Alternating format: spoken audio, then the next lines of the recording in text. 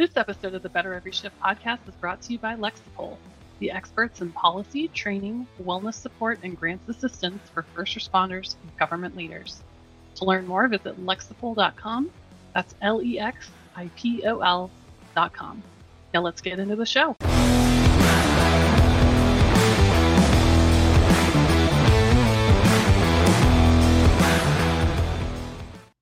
Hey, everybody. Welcome to the Better Every Shift podcast. My name is Aaron Zamzow. I am a fire lieutenant in Madison, Wisconsin. I'm also a contributing writer and author for Fire Rescue One. And with me, as always, is I found a new title for you. I was watching a great film on, space, and they referred to the person in charge there as the commander. And I think that's a perfect title for you, Commander Janelle Fisquette.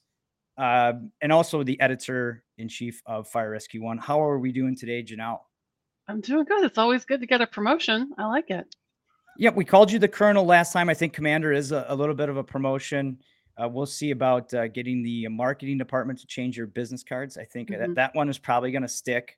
I'm really excited, as you can kind of tell. I always am, but when we get to talk to a friend and a colleague, I get a little probably more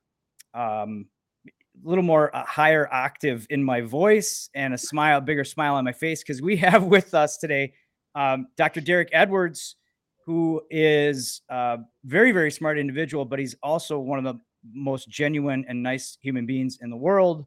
How you doing, Doc? Thanks for joining us today. I'm blushing right now, but other than that, doing well. I now feel like I'm going to let all of your listeners down. So great. I'm doing great. No pressure. Yeah, no pressure. Just relax and talk like we're there picking on Chief Frank Lieb, like we were the other day in Tucson, where we were just both speaking at a conference, and we had some great conversation. And I thought, we have to get this on the podcast. And so again, thanks for being here. But let me just kind of give everybody that's listening just a little brief bio about who you are and what you do, and just the framework of what we'll talk about a little bit here. You're Dr. Derek Edwards. You're professional counselor, mental health service provider. You serve as assistant professor of psychology at Tennessee Tech, where you also operate the TTU Responder Health Lab. You've been researching the psychological effects of being a first responder for a long time, almost 20 years, I want to say. You joined the fire service in 2004. You're a firefighter EMT. And you're also a member of the Tennessee Federation of Fire Chaplains, the TFFC, and a very smart individual. You really are a great presenter. I just saw you speak, and you were talking obviously about mental health. You were talking about just some of the things what research shows us that we should expect as a first responder. And our conversation started off with, okay, 5 years, from 1 to 5 years, and then 5 to whatever years, you can see a kind of this divide. Can you elaborate on what we were talking about there? Yeah. So first of all, you forgot in the bio, long walks on the beach, and I am a Sagittarius. And a tremendous haircut. For those that aren't watching on video, you got to see he's got a great haircut. Yeah, it sometimes gets down in my eyes, and then I just put it right in the trash can.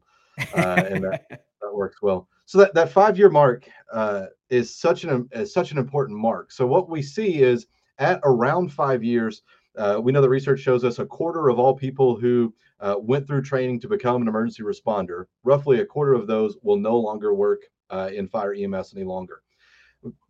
The financial burden. So like for those listening right now who are in that officer level, that's a lot of money invested in a very poor return. To lose somebody after only 5 years is not a good return on investment.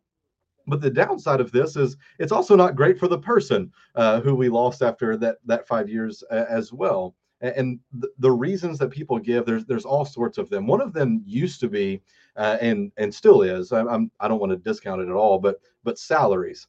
What folks make tends not to be in line with the type of work that they do. But interestingly enough, as we see salaries going up and up and up across the nation in the world of emergency response, we're not seeing massive shifts in what people are doing at that 5 year mark. We're still seeing folks leave the service and go do other type of work. So it just kind of became the low hanging fruit.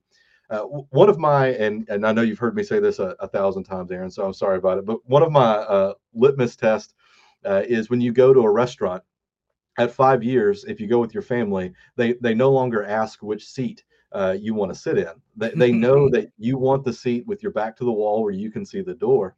And we don't even recognize that we do it. And I think that's what's interesting about being a researcher of something that I am involved in. Is sometimes I see these things and I'm like, oh crap, like that's me. Like I wish I wish that wasn't me. But I don't like my back to the door. I don't. One of those areas in our brain that changes is called your amygdala, which is always looking for things that are dangerous. So amygdala is responsible for fear and aggression. It does other things, so don't write in. I know, but fear. It's always looking for things that might be dangerous. And in the emergency responders world, what's dangerous is like nearly everything. You know, we can be having a card game at the dinner table, and then the tones drop. So your brain starts to say like, hey, at any moment it could get real.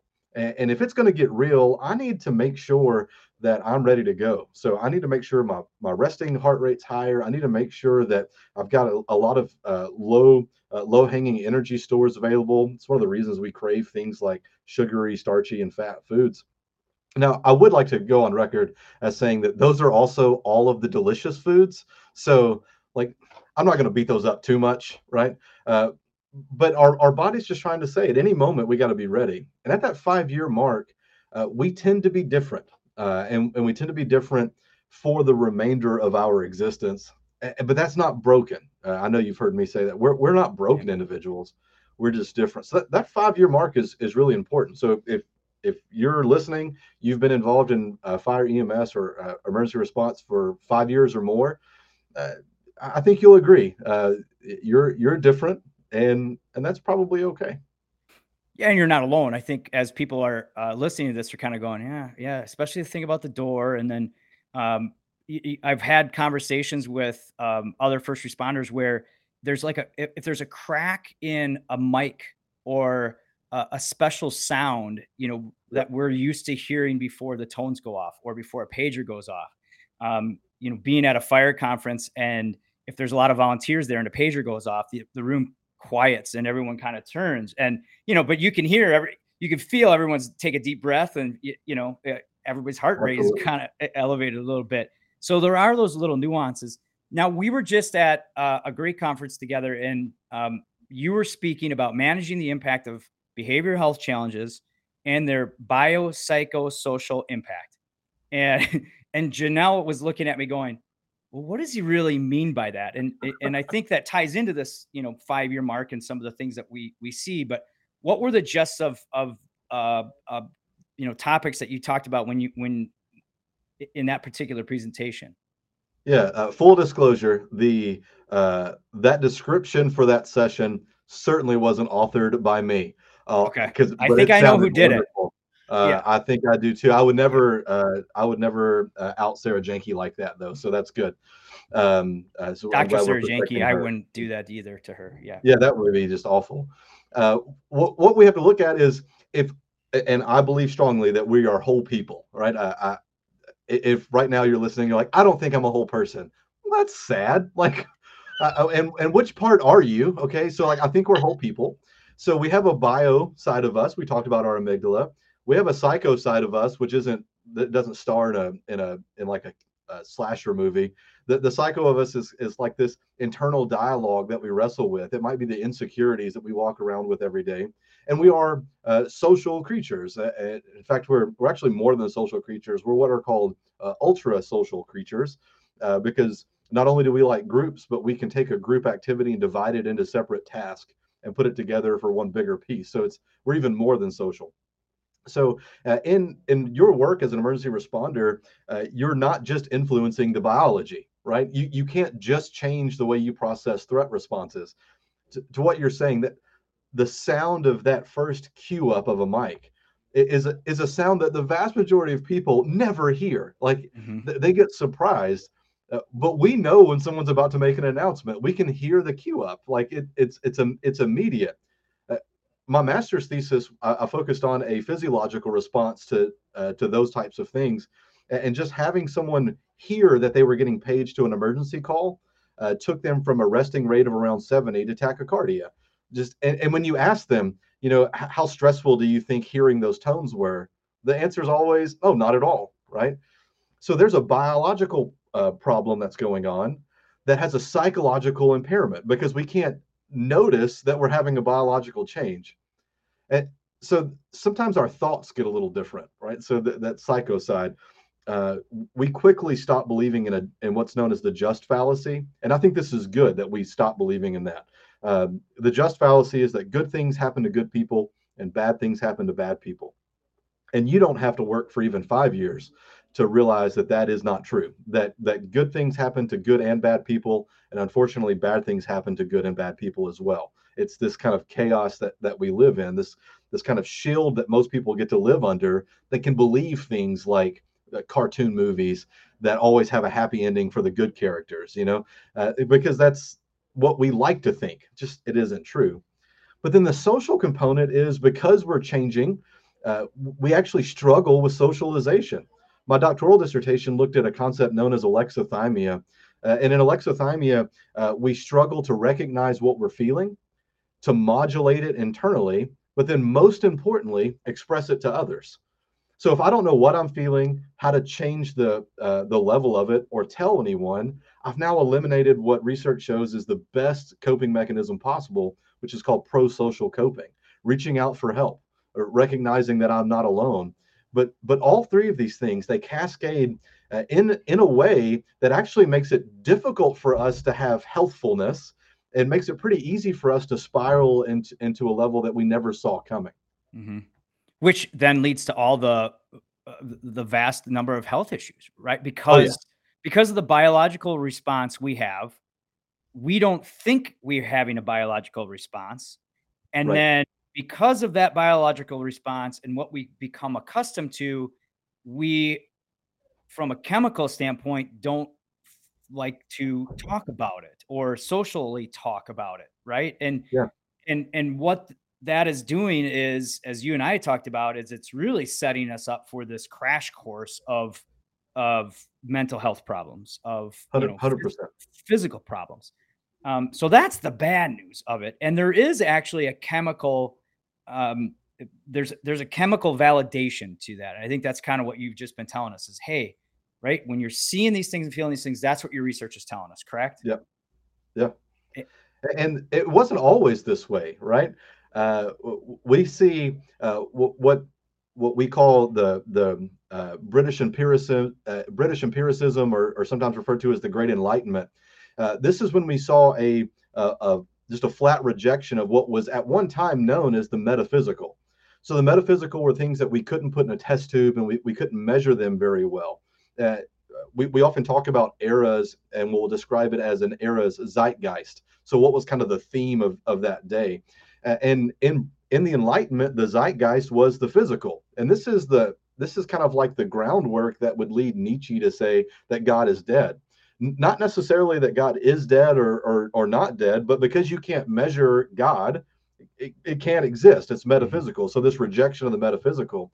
So when we start looking at the interventions we've been exposed to as emergency responders to help us with the persistent level of stress that we experience, most all of them are physical, biological interventions, and they exclude that psychological and especially that sociological intervention. So we've really kind of hold ourselves off, and I think that is the bad news.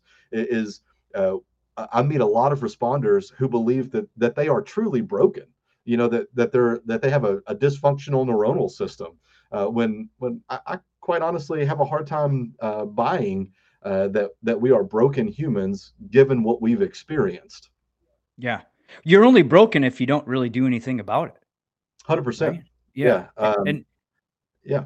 And we've had great conversations about, the bad news is there's research that shows we're messed up. The good news is now that we're more aware of it, there are a lot of things we can do. right? There's a Yeah. lot of things that we could do to change this. So based on your research, and for those listening, okay, now they're going, this guy just said a lot of big words, but I think I get what he's saying. It's like there's chemical stuff going on that I've probably denied. So what's the first thing you want people to start to do to improve their mental health that we can do? That's a pretty easy step. Yeah. My step number one is take a breath, right? Like it's such an important thing to do, to take a breath. Um, Recognizing that we are, and I really borrowed this phrase here recently, and because I absolutely love it. But the term is anti-fragile. Yeah, We love are it. uh, we are anti-fragile, right? When we struggle, we don't break. We actually get stronger, given a certain set of circumstances, like a good social support system, right? So take a breath, and then surround yourself with people who are in this journey with you. If we can do those two things, first of all, we're making lots of strides already. What research will show us is that there's this new concept, and it's not new, it's just getting more traction now, called post-traumatic growth. The thing that I'll talk about a lot, I can't do anything about post-traumatic stress, right? Post-traumatic stress is simply the stress that results after a trauma. Like that's just the basic definition. But I treat what's called post-traumatic stress disorder. We forget that the disorder is a separate word in the world of post-traumatic stress. I can't do anything with the stress. That's, you got called to that. This is what you're doing. What we can do is prevent the disorder, right? And actually facilitate growth. Now, not only am I not damaged, I'm better than I ever could have been, because Yeah. I appreciate life more, because I understand the fragility of every moment with others, because I can see that. I'm actually empowered to have a better human existence, a more peak human existence than folks who never struggled, who never had a challenge, or who never witnessed true humanity. I say it's like the most burdensome gift you've ever been given is when you become an emergency responder. How do we change our outlook though? Because there's so many people that go, woe is me, right? But you have to flip the switch in a way to have that insight and that take that particular path and mindset. How do we do that? I think it starts with our ability to recognize what we do is inherently stressful, right? Um, our initial our initial gut instinct is going to tell us to minimize and pretend, right? It's Yeah. not so bad. It is what it is. It's part of the job. All of those things that we've said, and they're not necessarily wrong. It's just it misses the part of the story, which is that we are called to deal with highly stressful, difficult things. And simply acknowledging that they are highly stressful and difficult doesn't mean we're weak. It means we're observant, right?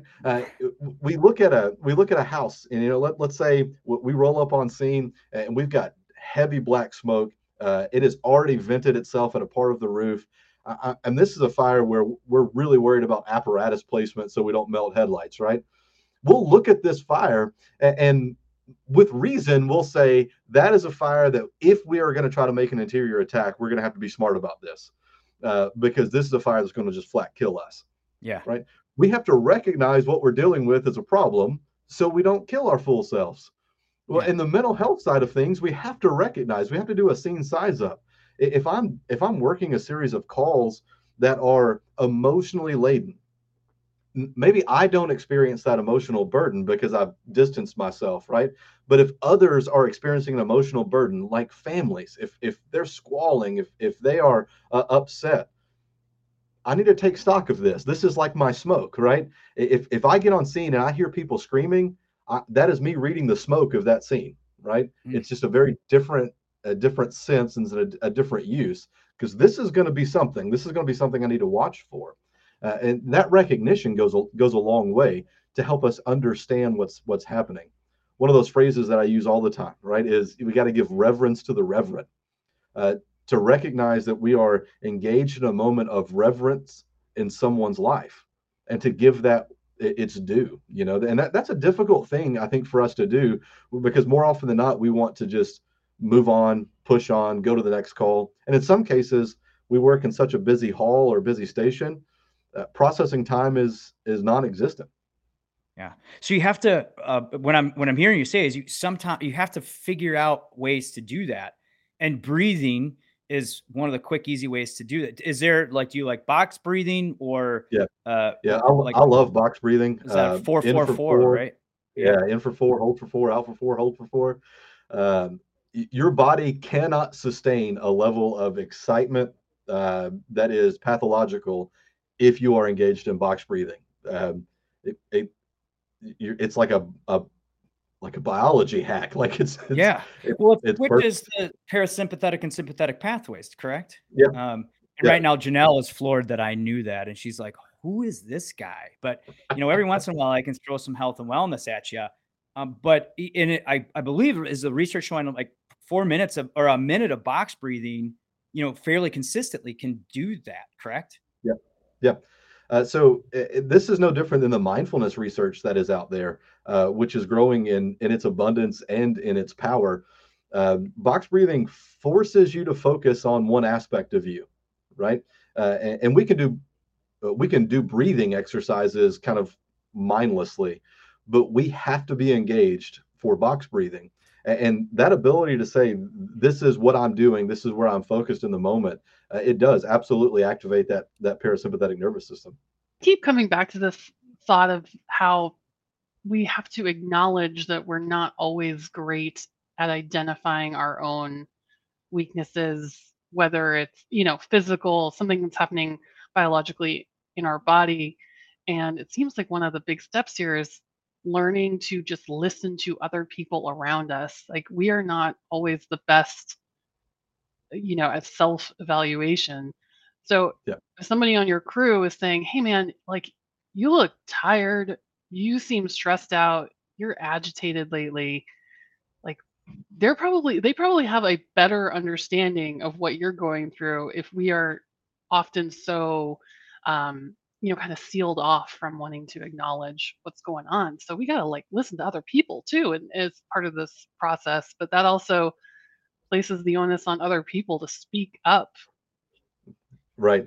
And it's hard if I struggle with I'll go back to alexithymia again. If I have a friend, a close friend who says, I seem off, I seem different, my alexithymic response is going to be anger, right? I don't believe anything makes us angry, and I know that statement might make some of them angry out there in the listening world, but I believe anger and the color green are exactly the same in that neither of them exist, right?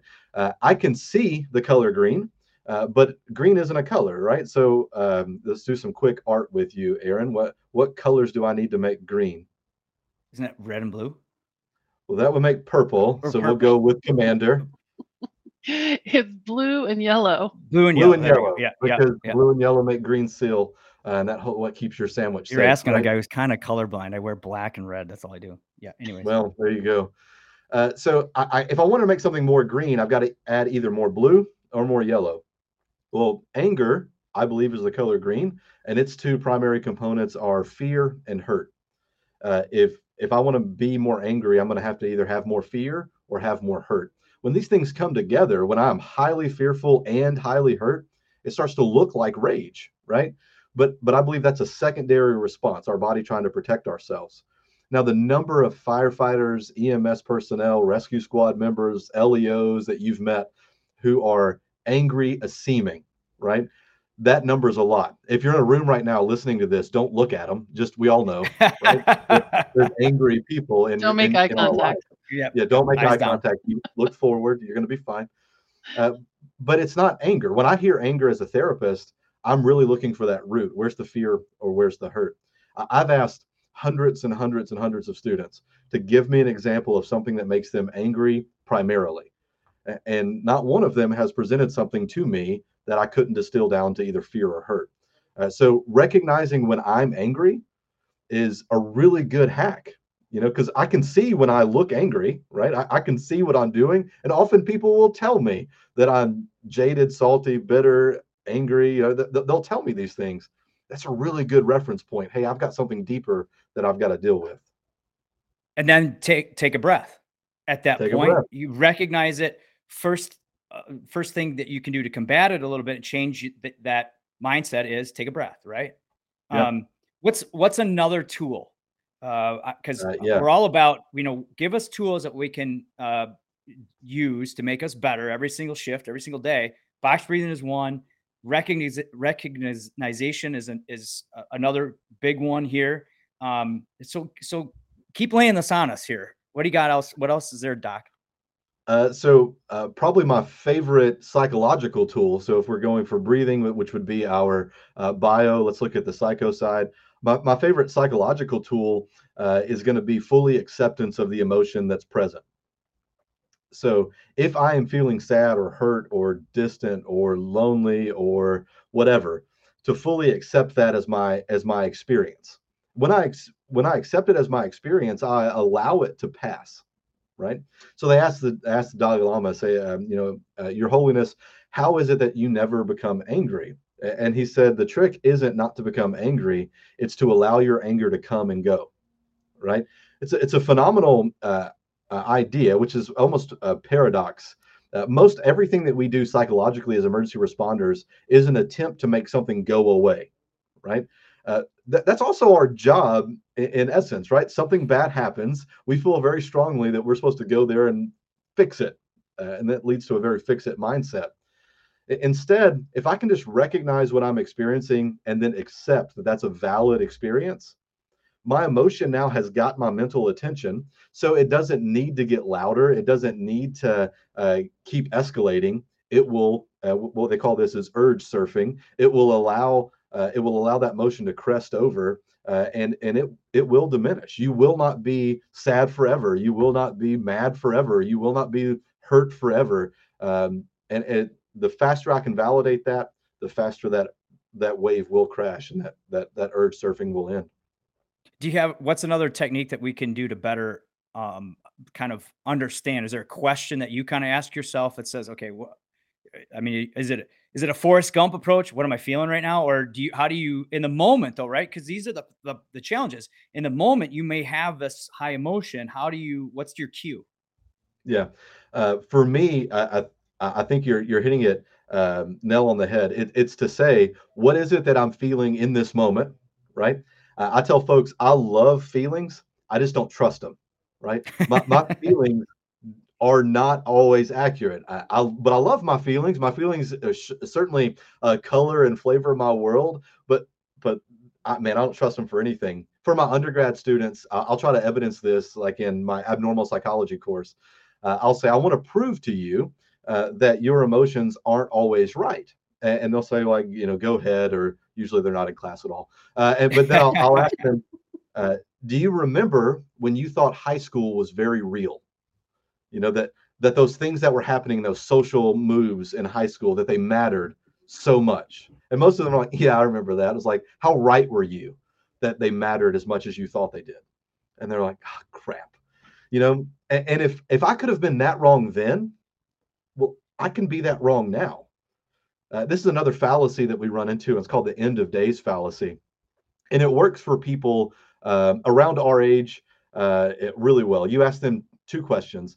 How different will you be on a scale of 1 to 10, 10 being completely different, 1 being no different at all? So how different will you be 10 years from now? And most people around our age will say, not that different, maybe 3 or 4. Then you follow it with a second question. How different are you today on that same scale of 1 to 10 than you were 10 years ago? Oh, I'm drastically different. I'm like a 9 or a 10 out of 10. A lot of things have changed in my life. We always think we've arrived. So when I recognize that my feelings are present, my first thought is to question them. Why am I feeling this? What's leading to my body feeling this? Validate them, right? I have to validate them. I have to say, I hear you. I know that you're present, but I'm not just going to lean into that and trust it. I then have to question, why is it that this is what I'm feeling? Yeah, I'm not going to let it affect me either until I really validate it, right? Yeah, there is no such thing as a good or a bad emotion. There are only emotions, right? Mm. And recognizing what has led them to be present in you in that moment is a very powerful tool. It is the premise of an entire style of therapy known as cognitive behavioral therapy, which is one of the most effective treatments we have against chronic stress and post-traumatic stress disorder.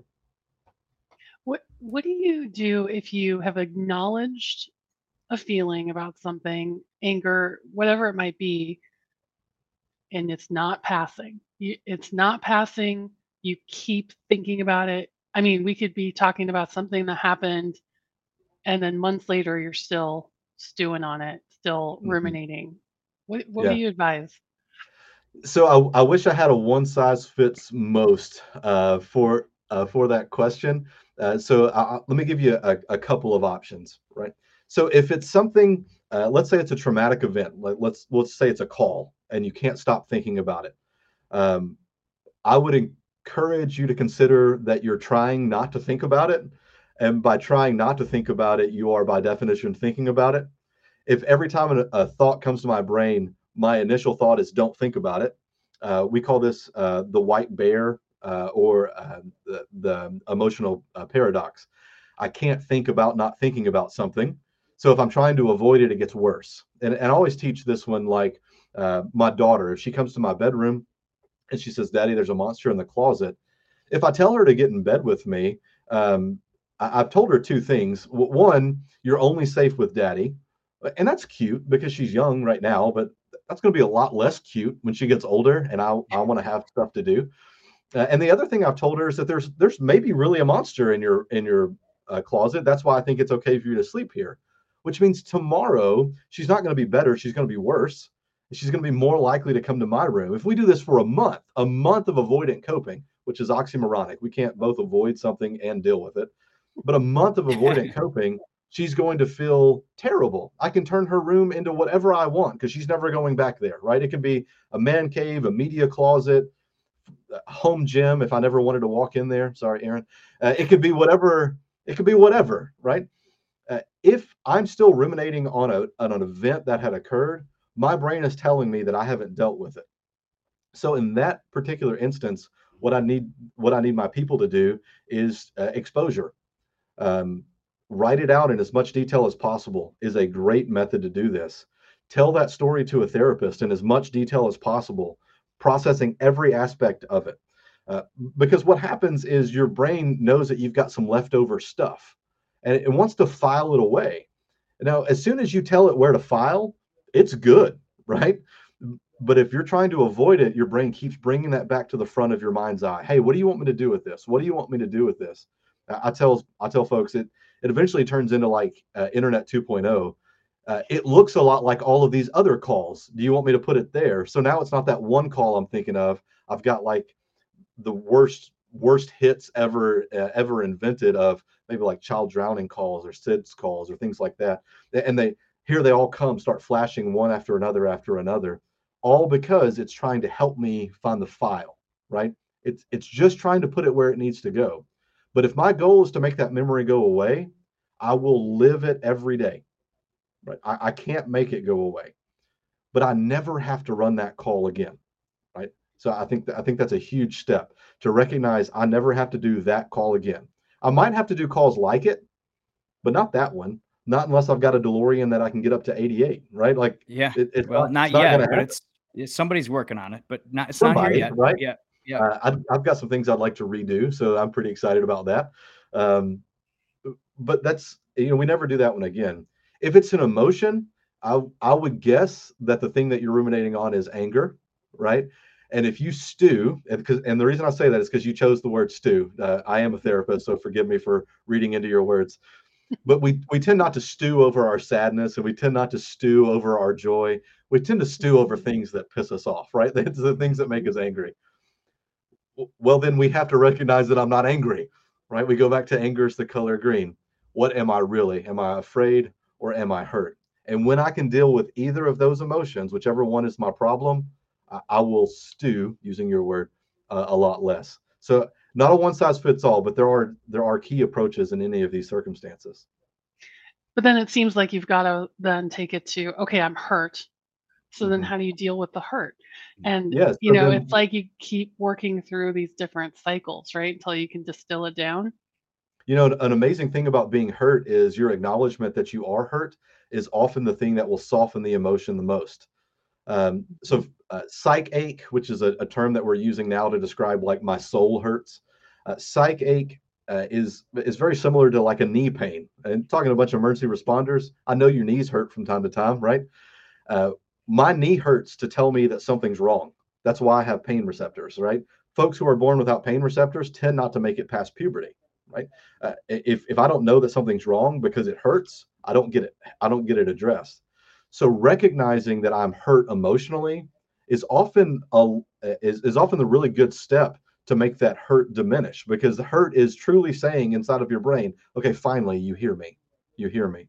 Now I get to wrestle with, am I hurt appropriately? Because sometimes I'm hurt when quite honestly, I don't deserve to be hurt, right? I took something wrong, or I personalized something that maybe wasn't meant for me. A good test for this is go on any social media and look at comments, and you'll see lots of folks who are trusting their feelings. Yeah. So we get to question that. Another thing is to validate when you're hurt. Hey, I didn't deserve that, especially if it was like you're genuinely hurt. Someone has done wrong to you. To validate that you didn't deserve that, and then to start marching towards a level of forgiveness.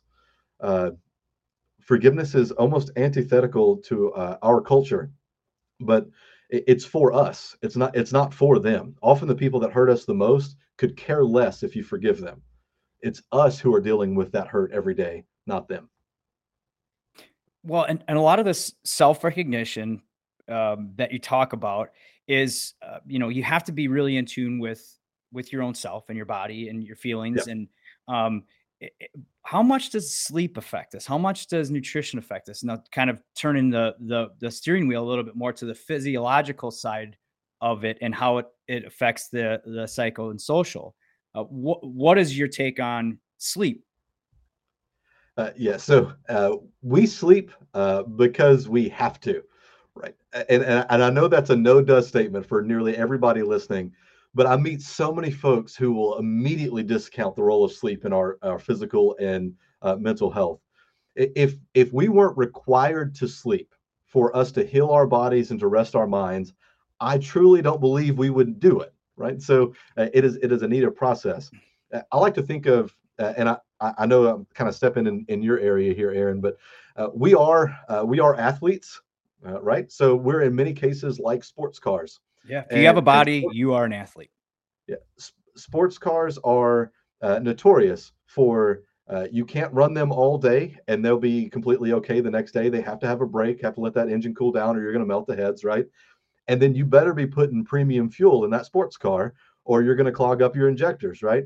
Uh, for us, that rest gives us a chance to not only start to heal the tissues of our body, a very physical healing of our body, uh, but it's during sleep where we actually encode all of our memories. We dump memories from short-term storage to long-term storage.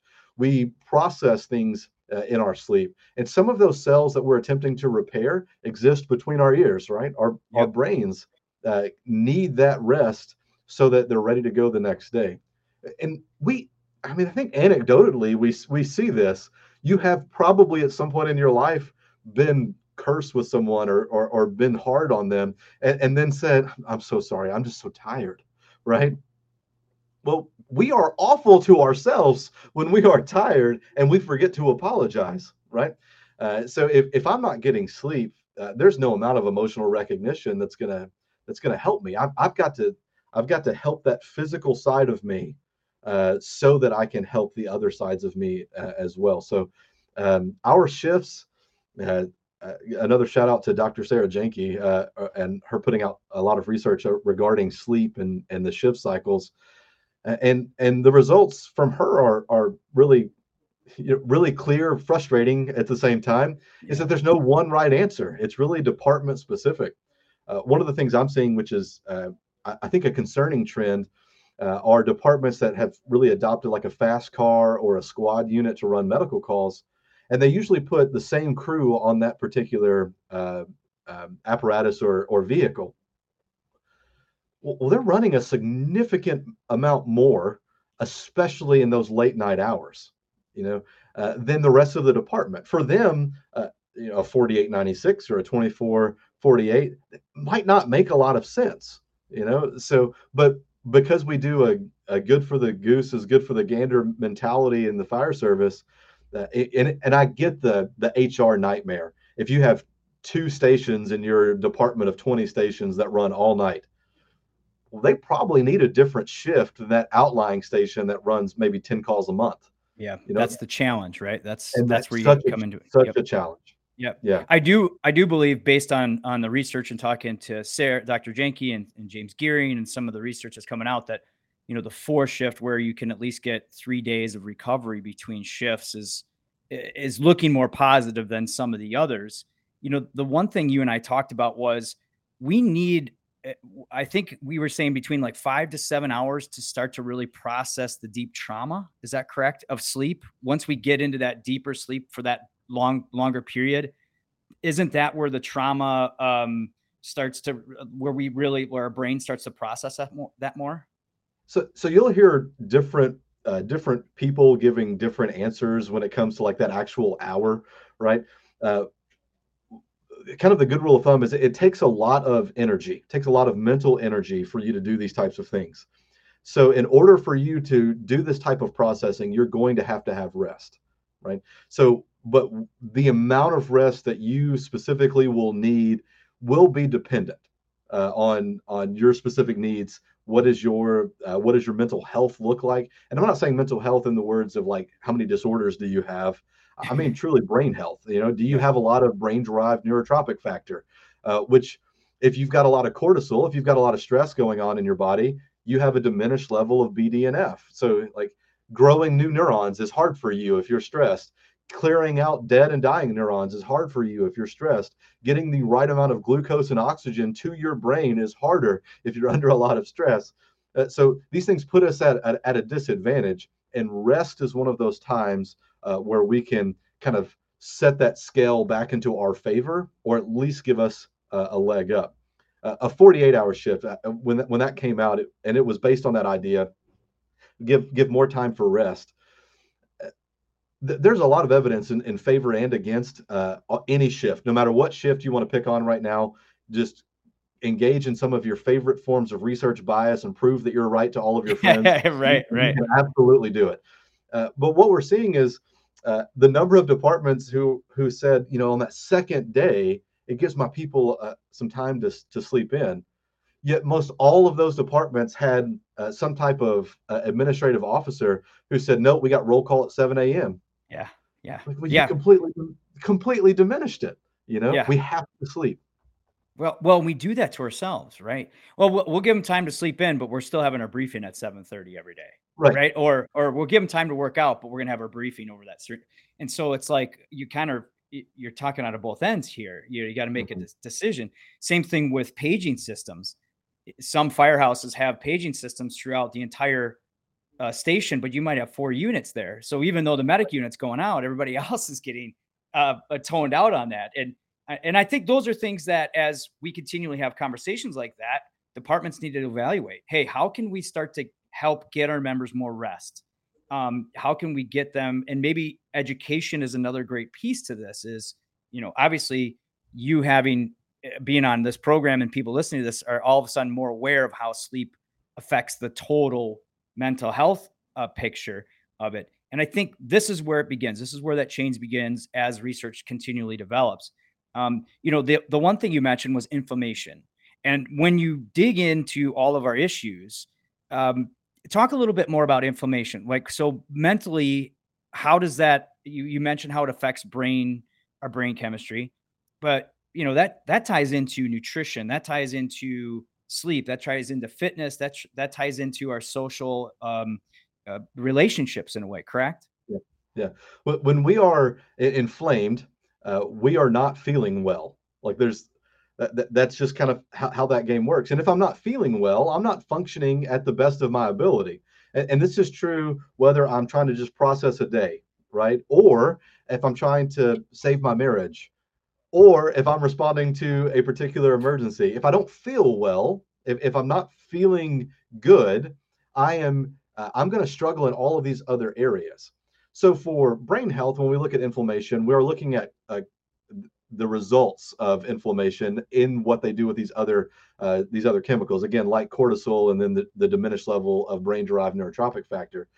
Inflammation then gets in the way, right? I'm not making the best choices when I don't feel well. So from my point of view, in the mental health side, it's about this: am I prepared for the day, right? And most of us have had a day where we woke up with a crick in our neck, and we know that we are not functioning well when we have a crick in our neck, right? We hurt, and we're short with others. We're short with ourselves. We get frustrated that we're not better, and we hyper focus on it.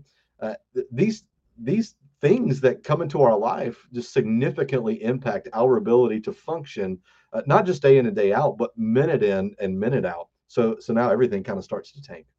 Yeah, it is a total picture that at least I'm glad we're talking about, because you're a mental health guy, I'm the fitness guy, but we both know we rely heavily on each other. Then that nutrition component can either fuel inflammation, or you can actually combat it by how you eat and really how you sleep and treating your body really well. And we could go on for hours about that, Oh and we yeah. probably will another time. But let's talk more about the social side of this, because you're also a fire chaplain, and that's really kind of what got you started in this whole kind of journey towards improving mental health. You had a great story about. So, how did that whole thing come about as being a chaplain? So I was doing mental health work in the fire service, and uh, pretty much the only people who were consistently doing mental health work at the level of the station, right? There's always this like upper echelon of researchers, and that exists, but actually boots on the ground. The only folks who were doing mental health were chaplains, and so we ended up. I worked with a lot of chaplains, and at the time wasn't a chaplain. And then it was one of those kind of like random trainings, and it was mostly a chaplain cohort of folks. And I was like, man, I should probably be a chaplain. And they were like, yeah, you probably should. So it was.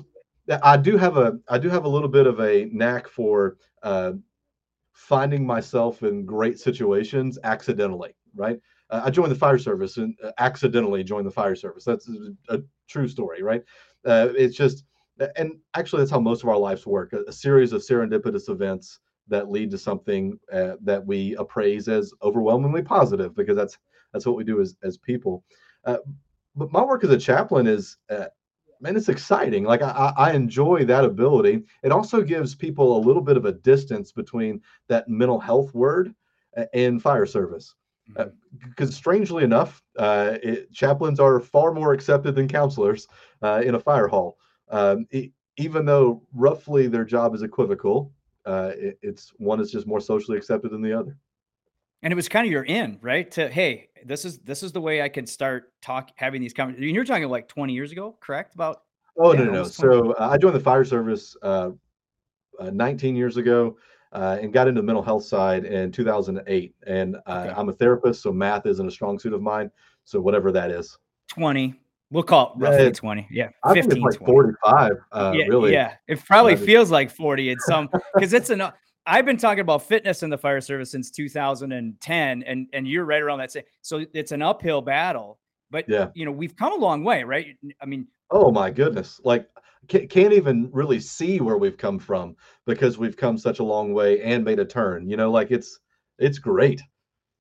and one thing that you said when we were just talking, you said, I think every fire department should reach out and try to create these relationships, create a chaplain, Yeah. because they can help support, any peer support system that you have in place, right? They're not there to compete with that. Yeah, and man, I love that you use that word, because I hear that all the time. That two programs that are aimed at helping the same group of folks might be competing with one another. Uh, Man, there's more than one way to help someone, and no one way is for everyone. So the more options I have, like I never want to go to a buffet that only has one meat and one vegetable option. I don't think we can call that a buffet anymore. We can just say, here's your food. You know, if I'm looking at mental health, I'm looking for that buffet. I'm looking for that spread. There are folks who would never talk to a chaplain who would talk to a peer. There's folks who would never talk to a peer who would talk to a counselor because it's HIPAA compliant and confidential. I need to be focused on getting my people more options. so that they have more choices about where they can get the help, knowing that the goal is for everybody to get the help. Reaching out and getting a relationship with a chaplain is a great first step, but you have to be I'll use the word cautious because it's a soft enough word. You have to be cautious when you're finding a chaplain, and it can't just be, man, preacher down the road who can deliver one heck of a sermon on a Sunday morning. Like it needs to be someone who understands fire culture. Right? I've worked with a chaplain who. Every time I met with her, she would talk about how offended she was when she went to the fire hall. I was like, Ooh, well, that's not going to work. Yeah. yeah, and it's not. I worked with another chaplain. He said if I ever go into a fire hall and they change anything about the way they're acting, I'm failing. Yeah. Because they're Right. not being genuine. They're not being real. So finding someone who's got a little bit of cultural competence is huge. And what I find is that often we can empower one of our own members who is that they have a spiritual religious domain about them. We can empower them to pursue certification in chaplaincy, and they become some of the most phenomenal chaplains we've ever had. They don't have a church anywhere, right? They Mm-hmm. they they are not the full-time preaching anything. They don't go to they're not the leader of their temple. They're not, but they're people who understand firefighters. They're people who understand EMS professionals. They're people who understand LEOs, and they're people who understand a spiritual religious domain exists. You know, Yeah. I believe there's a lot of chaplains out there who simply don't know they're chaplains yet. They Right. haven't felt that. And it's not one particular religion, right? Like No, not at it's all. not about that. It's about connection, correct? Like you said, I religion if somebody wants to talk about it, but that's not my goal is to make that connection and help. That's the main thing, right? Yeah, I've got no secrets. My goal is absolutely to tend to those who are in need because I believe that they are humans. I believe that they are people. I feel very called to help others. Right now, look, as a chaplain and as a believer in my faith system, would I love for everyone I encounter to see what I see? And well, of course, right? Like of course I would. But I also believe in unconditional love, unconditional positive regard, right? Even if you flatly reject my belief system, you're worthy of love. You're worthy of not being miserable every day, and you're worth this idea that that that your life doesn't end because of your career, right? Yeah. You're worth something, and if we get to that talk about worth, I don't think there's anything more important a chaplain can do than to remind people that their worth is inherent, right? You don't have to prove your worth; you were born with it, and that transcends religion. It transcends a spiritual belief. It is our domain of an existential existence. Yeah, it's about people, it's about relationships, and People. it's about what we talk about here, trying to be better and bring those around you better by using some of the skills you gave us. Obviously, breathing, looking in the mirror, doing some assessments, and really understanding why you're feeling certain things. And of course, I knew this was going to lead to many, many more conversations, and I can't thank you enough for being on because we could go on for hours and hours and hours. But you did say you have nothing to hide, and you're an open book. We're going to find out because we got some hot seat questions for you before we leave. And these are just general things to kind of dig into you and kind of things that you do and experience or want to experience. Janelle has a bunch here set up. Some of these come from her mom, my mom, former guests, maybe some people that were on the panel that we just were on together. So with that in mind, all right, let's do it, Janelle. Throw them in the hot Well, and seat. some of them I'm just making up on the fly because there's just some good stuff here. So we have covered a lot today. I'm just going to read a couple terms here. Psych ache, anti-fragile, avoidant coping, the white bear, urge surfing, end of days fallacy.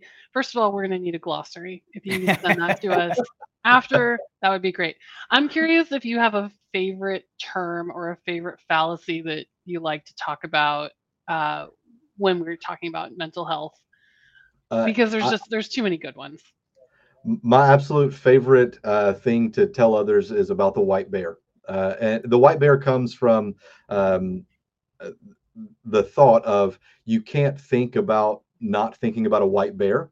So the psychologist, last name Weaver, said, uh, "Come up to the stage, tell me a story about anything, and anytime you think about a white bear, I want you to ring this bell, but don't think about the white bear."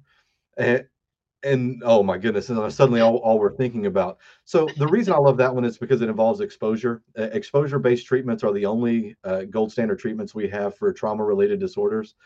Um, I cannot pretend I didn't live through the things that I've lived through, because that flatly rejects reality. So the white bear for me is like my guiding beacon as a therapist, as a chaplain, and as a friend to folks about how they can walk through this journey using exposure and acceptance rather than avoidance and distance. That's a good one. Isn't that a polar bear? I love it. Isn't a white bear a polar bear? Why are you thinking about a white bear, Aaron? I clearly said, don't think about Ring the bear. bell, Aaron. Ring your bell. If I had one, it'd be going on. Thank you. I like it so much I have my own bell. Did he just use a Jedi mind trick on me? What happened here? What are we doing? What is it? You're gonna start acting like a chicken now. This is also been hypnosis. I just woke up. Maybe I'll become a better host now. I think Janelle put you up to that. All right, back on track. Speaking of being a better host, I do have a great question for you. You are a member of the Tennessee Federation of Fire Chaplains. And when I say the word federation, I just think of my old school like days of following wrestling. So if you were a wrestling character, what is your name and what is your go-to patented move? All right. I'll start with patented move. It's going to be the sleeper hold, right? Because I want you gently to go into submission, right? So that's going to be my patented move. Needs to be a chaplain related name. So we'll go with the Stash of Glory. Oh, good one. Father Stash of Glory. Father Stash. I'd like to get rid of mine and choose Father Stash. There we go. We got it. Aaron. This is perfect. It supports that I am a dad. Yes. So yeah. I like your power move is called the psych ache. Oh, that's exactly what my power move is. I don't think this was a question for me. I think this was a chance for you to show off your. It was a little bit. I had to redeem myself for the question about what makes green, and I was like, oh, I got one. So we got Father Stash with his patented move, the psych ache. That's great. I'm in. Oh man! All right, I see you've got a guitar in the background. Yeah, it's all for show. Okay, got it. So, well, if it's all for show, then what's your go-to karaoke song? I like anything country. So I am trying to learn to play the guitar. I have been a student of the guitar for a staggering 10 weeks because it's hard, and my kids are at the point in their school where things are hard for them, and I want them to see that things can be hard and it be okay. So I try to practice where they can see me struggle and they can see me fail and hear some of my negative self-talk and how I work myself out of that. So I truly want them to see that struggling's okay. But older country is probably my favorite karaoke song. Whiskey and You by Chris Stapleton is kind of a go-to. Then we'll give you a caveat that no one on this planet wants to hear me sing. So just because it's my favorite song doesn't mean it's good. Oh, that's a challenge. Next time we're at a conference, I'm gonna get up there with you, I think. And that'll be great. Yeah. Well, we can clear a karaoke. If we have to, we have to face our fears, Doc, and that would be scary for people to watch. It would be scary for them. I would have no fear. I am the most socially awkward person. I've embraced that my whole life. So I don't mind being awkward. I don't mind singing off key in front of people. Now it's their fear, to your point, their fear that they would have to address. Yeah, I'd be right there with you. I don't care. I mean, people have listened to any of one of our other episodes, 52 of them, by the way. So please look up some of the previous episodes, and hopefully you'll see that I've gotten a little bit better. But speaking of better, the final question is, what do you do, or what are you doing right now to be better? To be better, I am really working on the word no. No is a word that had left my vocabulary for quite some time, and I am actively striving for more no's, even for things that are good. Um, and that's my go-to. I am watching what I eat a little bit better. I know that my body doesn't like things that are sugary, and I also know that this time of the year is like when all the sugary things are free and widely available. So being mindful of what I consume is something that I have constantly done. But saying no, I think is my biggest what I'm doing right now for me. Yeah. Saying no to the foods, but saying no to things that you maybe don't have time for, or that maybe aren't high as correct. 100%. Yeah. So I had a preacher, I don't know, probably 10 years ago. That was his sermon topic was um, anyone can say no to the bad, but can you say no to the good? Uh, and at the time, I was like, that's stupid. But remember that end of days fallacy. I'm a little bit different 10 years ago to today than I was. So I certainly hope that 10 years from now, I will continue to be different. And better. And that's what we're all about here, is improving a little bit at a time, taking some of the great words and the great concepts that you gave us to take a breath, ask yourself, why are you feeling a particular way, or why are you even acting or responding a particular way, and acknowledging that that's okay. And in some cases, uh, the breath or walking away or doing something to help change your mindset can go really a long way in improving your mental health. You just touched on focusing on nutrition, focusing on kind of being that total good package and parent. A lot of information to really help our listeners. Really appreciate your insight. And again, I knew you would be awesome. We'd love to continue our relationship and talks further. For those of you that are just listening to this on the podcast, you can see the actual video of this on the Fire Rescue One YouTube page. Highly encourage you to do it. You can see Dr. Edwards' great smile and a picture of his great stash, or as we like to call him now, Father Stash. Please rate, review the show wherever you're listening to it, whatever platform. If you have anything to give as far as feedback, we are always open to suggestions. We want to know whether we're on something or onto something. You can email us also at bettereveryshift@firerescue1.com. We are all about improving. We're improving mentally, physically, and understanding that what Dr. Edwards said is you have to really take a moment to evaluate things and look around, try to bring each other up, support each other, talk to each other, and most importantly, learn something, do something, and share something to make you and those around you better every shift. Thanks for listening, everybody.